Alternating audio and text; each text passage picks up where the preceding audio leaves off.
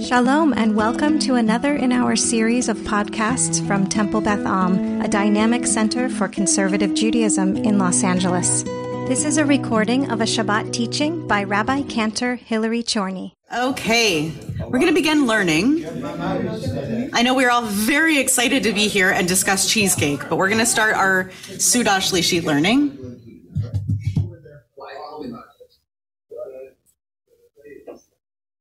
Okay, so we are learning about Parshat Nasso, which, as I mentioned, we've been getting into over the course of the past week. Mark was joking he's been reading it for a long time, because it's true. We've been reading it for a whole week as we sort of make our way through stalling. Sometimes when we get to a season of Chagim, a season of holidays that fall on Shabbat, then we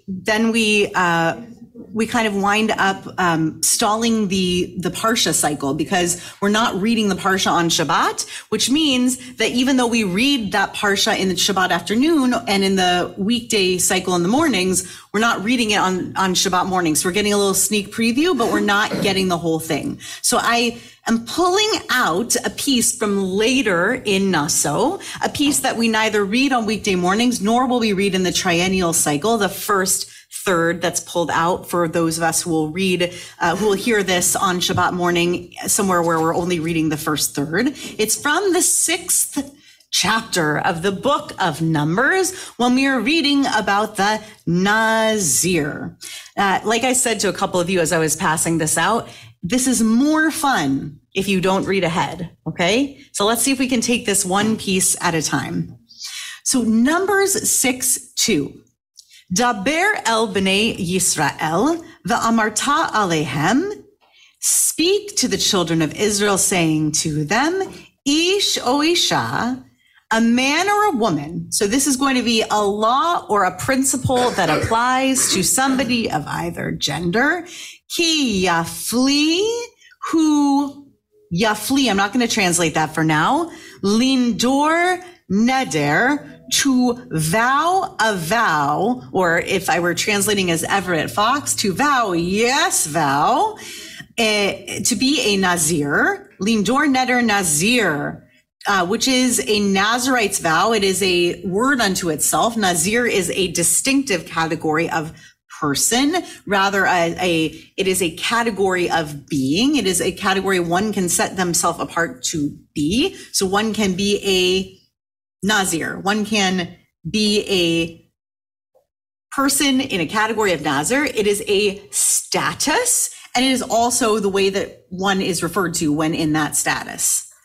Lehazir ladonai. Really, it's saying, that is to say, lehazir, to set oneself apart from, as in to set oneself apart from society, from stuff, from life, from a blank, kind of, it's not filled in there. To set oneself apart, ladonai, for the sake of God.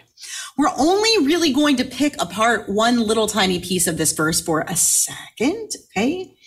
Rabbi Nachman of Bretzlav has a commentary on this verse that I want us to linger on a little bit that I never thought about before. Now, a Nazarite, before we get into this, a Nazarite, are we familiar with this idea of a Nazir? You had nods, the idea of a Nazir. A Nazir, we're going to discuss, is an ascetic person. It's somebody who chooses to set themselves apart, because even though, generally speaking, the Jewish people is not a self-restrictive people, this is a status where one takes upon themselves additional restrictions such that it sets themselves apart from the rest of people among the Jewish people in order to be set aside for God in this regard. And the verb that's used in this verse is curious for some people. It's curious for Rabbi Nachman of Bretzlav, who's one of our Hasidic masters. Some of us know some other teachings of Rabbi Nachman. From the teachings of Rabbi Nachman, from Likutei Moharan, we find the following. We're not going to dig too deeply into it because it's thick stuff, but I really like it. V'tikuno shel hafla'a hazot. Okay. What's a tikkun? I just went to one. Right? Some of you. A study session, yeah. So we call that a tikkun Leil Shavuot. Why do we call a tikkun, by the way? It's one of the reasons I chose this, because I think it's a funny thing that we call it a tikkun. Because it's what? What do we do on Leil Shavuot? We study, but what are we doing with ourselves studying? We sort of... It's not like Chavruta, we're in a big group. It's not Chavruta, we're in a big group, but it could be Chavruta. Some people just stay up all night at home. Oh. That's so much more boring though, right, Brant? We would rather do it in a group. That's why we do it here. Right, tikkun litakein, the verb litakein from which this comes means to fix. And the reason why I say fix and not repair is because fix in English also has the connotation of setting, as in if I'm going to fix something with glue or affix something with glue, I can set that thing. I can set it in that and it's going to fix it, right? It will be fixed in cement. It'll be fixed in glue, right? So tikkun can be a fix. It can be, I'm affixed in prayer all evening. So a tikkun leil Shavuot is really that connotation. I am affixed in that. It's not necessarily for repair. That's not the connotation being used. However, that is the connotation that's being used here in this teaching from Rabbi Nachman. The tikkuno shel hafla'ah hazot. What's a hafla'ah? What's a pele, which is in the center of that? A wonder. Boy, people really knew that one. I thought you were going to say a candy bar, because Pele is like a very popular candy bar in Israel. Or a miku pellet, right? Or miku fellet, if you're doing the right grammar. Miku pellet or a pele. Like lots of candy bars are named Wonder, like Wonder Chocolate or whatever. So tikkuno shel hafla'ah hazot, the repair or the fix of this wonder. What wonder is he referring to in this verse? What's the wonder? The Nazir. This person who's taking on the status of Nazir. What is it? It's going to be a tikkun of some kind. It's going to be a repair of some kind. Hainu shel silukan shel chachamim. As in the passing of the sages, tikkuno, its fix, he's just re-emphasizing this word, hafla'ah shel neder. It is the wonder of the vow, as in the vow itself. Bivchinat, as in from this source, ki yafli lindor neder. This is the verse that we just shared. Ki al yedei ha-neder, for by the hands of this vow, meaning by means of this vow, hu ole lashorish shehachachamim mushrashim sham. By means of this vow, he goes up to the root of the source in which the sages themselves are rooted, which he calls hainu b'chinat pliyot chokhmah, that there's a wondrousness to wisdom. Skip the source that's in parentheses. V'yodea umakir ma'alot chachamim. So he, meaning the person who takes on the Nazirite vow, makir, he comes to know the heights of the sages, or as this person translates it, the virtues of the sages. But ma'alot are like the levels, the heights of. Ve'al yedei zeh, and by means of this, hushav uma'amin bahem. He comes back and he returns to having faith in them. So it's a tikkun. It is a return. It is a wondrous, it is actually a miraculous pele return. And it's a fix to what? What is it repairing? Hushavu ma'amin bahem. So what happened before? They didn't believe. Perhaps they were having trouble believing in them. Why might one take on a Nazirite vow according to, we're trying to get his read, not our read. What is the read of Rabbi Nachman? Faith. If you lack faith, You might need to take a dive. Not that you need to, but that it actually might be the reason that is prescribed here. That they're prescribing a neder, a vow, for those who do not believe, who are having trouble believing, in order for them to be able to make a tikkun, a fix in their faith. Because once one goes and takes on a vow of asceticism, of restricting themselves from all of the pleasures of life, perhaps they can reunite with their sense of faith, or at least understand the wisdom that the sages have found. This is one possible read of why one would possibly want to go and become a Nazir. And I wanted to start here, and then I'll come to you, Sandra. I see you have a thought. I wanted to start here because I want us to be audacious in the way that we think about why one might possibly want to take on the identity, the status of being a Nazir, because it might not be what we think that it is. Sandra. I just want to pointing it out. So, talking about a lack of in the wisdom of the Right. Rabbi Nachman is talking about a lack of faith in the wisdom of the sages. Correct. I think of asceticism as putting aside worldly pleasures. Right. Faith in the wisdom of the sages, which perhaps maybe what he means by that is the wisdom of the sages is God or whatever. I don't know. Right. So it is a very good question, which is if there is a wisdom that's rooted in the sages, and then you've got this idea of a neder that is to lehazir ladonai, right? You're supposed to take on a vow that's supposed to separate you for the sake of Adonai. And so this person is doubting the wisdom of the sages, but you're becoming a Nazir for Adonai. And so where's the marriage of these two things? One possibility is that Rabbi Nachman thinks that they're one and the same and doesn't distinguish between the two things. Another possibility is that the idea here is a reunification of action and belief.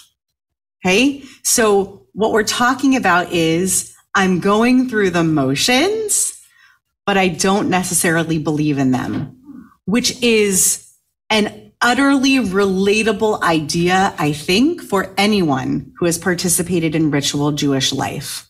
I think anyone and everyone who has participated at some point in ritual Jewish life has encountered the idea that you can be going through the motions of Jewish life and feel disconnected from the wisdom of the sages, so to speak. Like, why would they have fixed this practice? I don't necessarily understand this, and that this might be a tikkun to that. I think that's a possibility as well.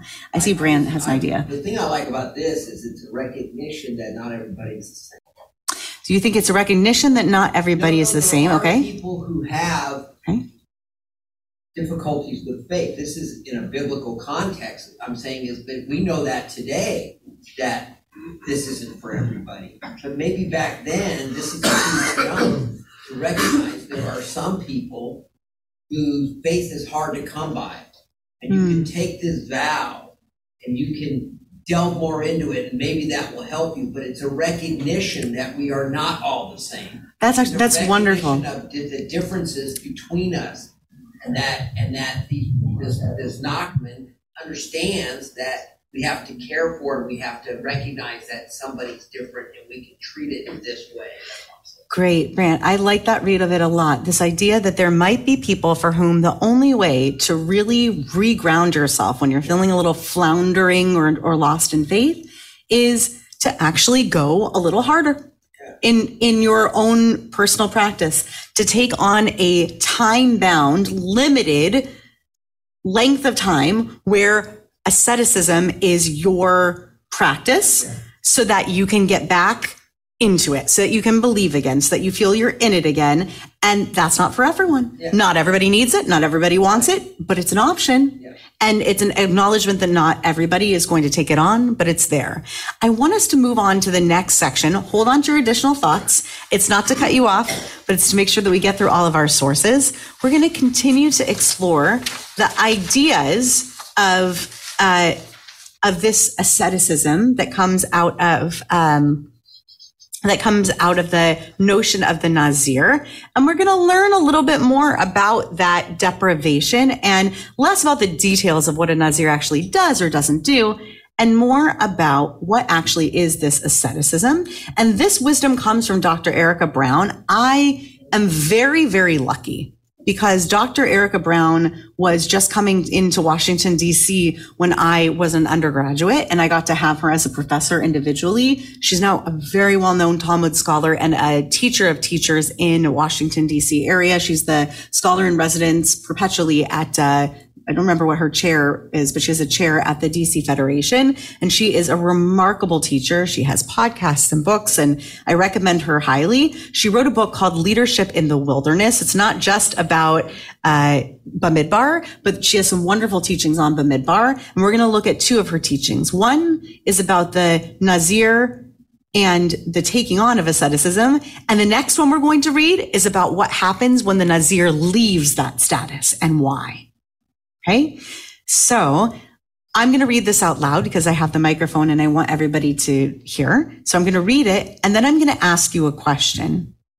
The question that I'm going to ask of you is, what, in this particular case, is the difference between a Nazir, like the status of a Nazir, based on the description that we're reading here, and what we talk about today as deprivation or depriving ourselves for self-righteous or righteous reasons? What is the way that Dr. Brown is describing the notion of Nazir as a form of self-deprivation, and the way that we in 5783 in 2023 think of and talk about self-deprivation? Okay, so I'm going to read her description. Jewish asceticism, unlike many other forms of asceticism, does not seek to separate mind or soul from body, focusing instead on the mind itself without the trappings of physical pain or deprivation. The Talmud specifically questioned why a Nazirite did not abstain from food instead of wine, and answered that not having food would weaken him. The goal of abstention is not to weaken the body's constitution, but to free the mind from distraction or distortion, such as would be caused by alcohol consumption. In the words of the 16th century Italian exegete, meaning the commentator who we know, Rabbi Avadia Sforno, the Nazir consecrated himself to God to, quote, engage in God's Torah, follow God's ways, and cling to God. The idea is neither to punish nor to weaken the body, but rather to enhance one's capacity for transcendence. What is the difference between the way that we talk about deprivation today and the way that this is describing self-deprivation for self-righteous or self-beneficial reasons? Like a diet? Any form of depriving oneself, any form of holding back for personally beneficial or self-righteous reasons. Alan, since I haven't heard from you yet. Seems to be more for a sense of greater clarity of the mind and not to deal with depriving the body of anything, depriving oneself of pleasures in life. In the sense that not drinking alcohol is viewed for the Nazir. It's not a sense, well, I'm depriving myself of alcohol. It's to ensure that my mind can be as clear as possible. So it's not necessarily deprivation for the sake of deprivation. It's deprivation for the sake of clarity. So whatever it will take for the sake of clarity, except that it's very specifically prescribed, right? It's not just whatever might take me personally or you, Alan, personally to get to clarity. It's specifically prescribed. However, it seems that the purpose is for clarity. I saw Bob's hand, and then I'll come over here. I was going to say, it might be about intensifying the experience. The haspalah, or that's the word, the wonder of it all.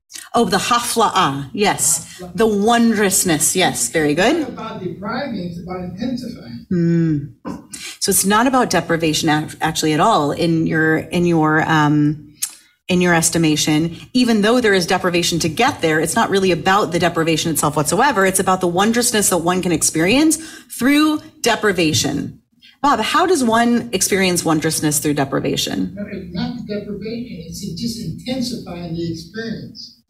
Intensifying the experience of Torah and being close to God. How is one going about doing that? By taking out the debris, by removing the debris. By removing the detritus, by removing the debris, by removing the extra stuff. So it's not deprivation at all. I love this. It's like, no, don't even think of it as deprivation. What we're saying to you is get rid of distraction. Get rid of the other stuff. We're not saying it's deprivation at all. It's actually, you don't even realize this. It's not deprivation. It's get rid of this other stuff, because when you do, get ready, it's going to be amazing. The clarity, what you'll experience and what you'll have. I love that. That's really wonderful. Thank you for going down that path with me. Gary, yeah. A couple points. One, I think that it's like fasting for your own people. You get closer to God. And I think the Nazareth point is not to feel good, but to get closer to God. And that was their. And also, I think that it's almost like Lent. Christian Lent. So you're giving up something, whatever it is, and it's supposed to be something that's important for this 2-month period, whatever the month period is for Lent. You're able to, you want to give something that is important to you, and as a reminder of your. So on the one hand, so I've heard two things. So one is, it really is about closeness to God ultimately. It's not just about the wondrousness that you can achieve or the clarity that you can achieve. It is about this neder that separates you from other things such that it brings you closer to God. And two is that you're right, that there are emulations of this in other parallel traditions. That the Christians do emulate this through Lent in many ways, through a sort of there's a lot more autonomy in it. There's a self-led process of depriving oneself, or of, we're not going to say deprivation, clearing the debris of something distracting, right? I'm not going to eat cookies or whatever it is for that period of time, but I'm clearing those things away because I want to get closer to God during that time. Good. Alan, I'll give you a double point, and then we're going to move to the other text. It's just a question. What if you're talking about not drinking wine, there's also a prohibition on cutting one's hair, letting one's hair grow. And I don't see clearly how that would help one become more focused. Great.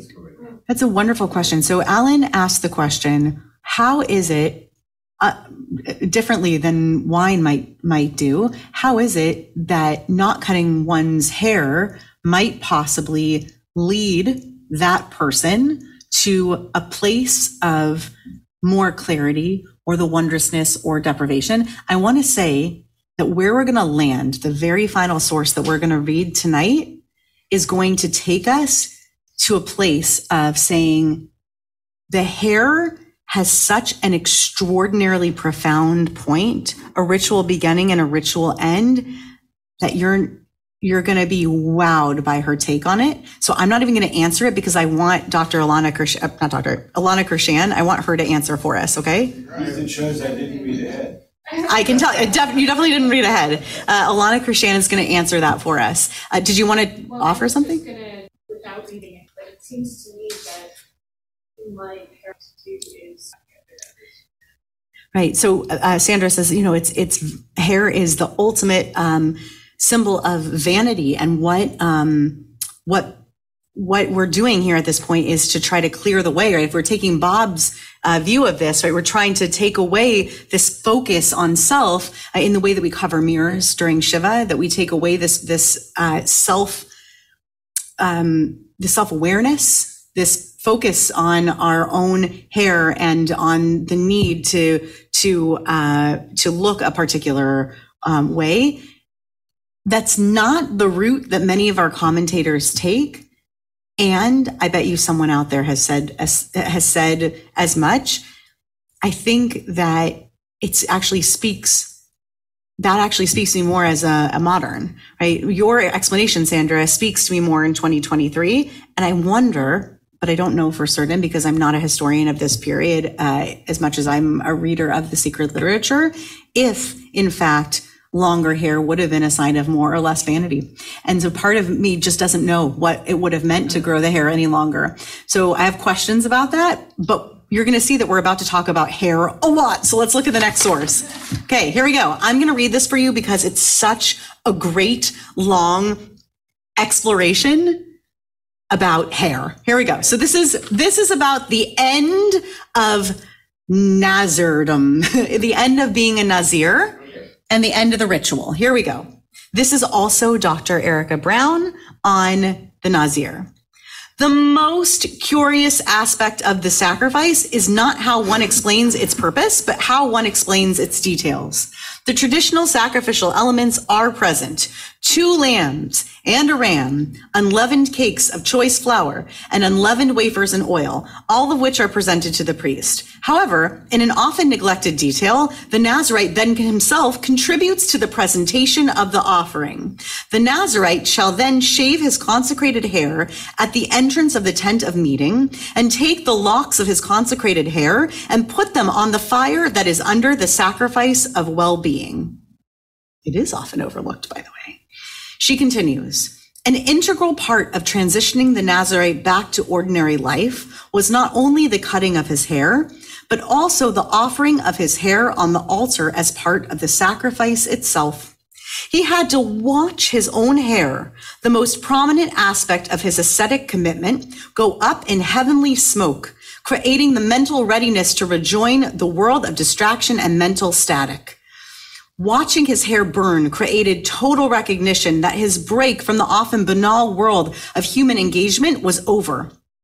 Similarly, God commanded Yechezkel to take a razor and cut the hair on his head and beard, and then divide the hair into sections to mimic the takeover of Yerushalayim, which was to be segmented after a conquest. Take also a few hairs from there and tie them up in your skirts, and take some more of them and cast them into the fire. From this the fire shall go out upon the whole house of Israel. Like the Nazirite, the prophet must burn his own hair to place himself in the drama of the moment.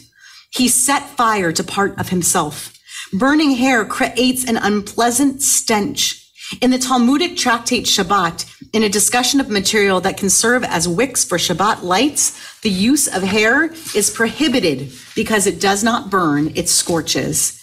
Thus, in sight and smell, the hair offering must have given the Nazirite pause. As a ritualist, I love this so much. Before I say anything or ask any more, any first reactions to this? What's interesting to me is that in a world of biblical existence, where they don't have a television, they don't have an iPhone, there's sure a lot of attention paid to distractions in life. So Brant points out that even though today we say, look at all the distractions in our world, and we name all of these contemporary problems of modernity, of phones and devices and all that, even with none of that. A world of distraction and mental static. Right. A world of distraction and mental static way, way before this existed. There's nothing new about distraction. Right. Or should we be burning our, should we be burning our what's the equivalent in, we like create a list of contacts or something, then we burn it at the end. Recognition of sometimes the physical is necessary to accomplish. And so I accept that ritual has a place to play, just like, we carry around the Torahs and we do certain things, and this burning ritual and the stench and all that, it's symbolic of the break. I get it. And what I'm saying is that all throughout religion, particularly the Jewish religion, we have various physical manifestations in order to help us understand what we're doing, custom stuff. So this is really that much different. Although, I one of the things I ask about these things is, does this really ever take place? I don't know. Right. So you said 3 really important things. One is, it really is remarkable that long ago, the same conversation was taking place. It really is nothing new.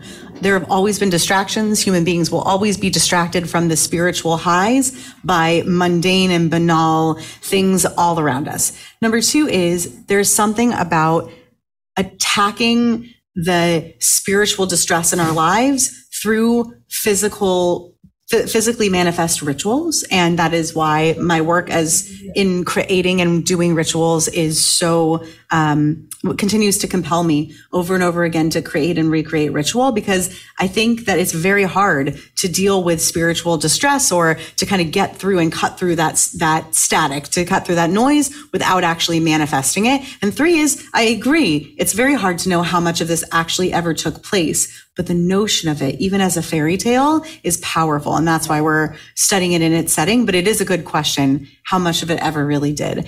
I saw Sandra's hand, and then I want us to get to this folk tale that's here. It's Jews anyway. The joke was the two lawyers can't stop talking, but we're all a bunch of Jews. So we're just talking. Two Jews, three opinions. That's right. Two Jews, three views. Yeah. I found the concept, the visceralness, like that ended up being me shaving the hair. We're all very, but there are lots of rituals. It is growing out of our head.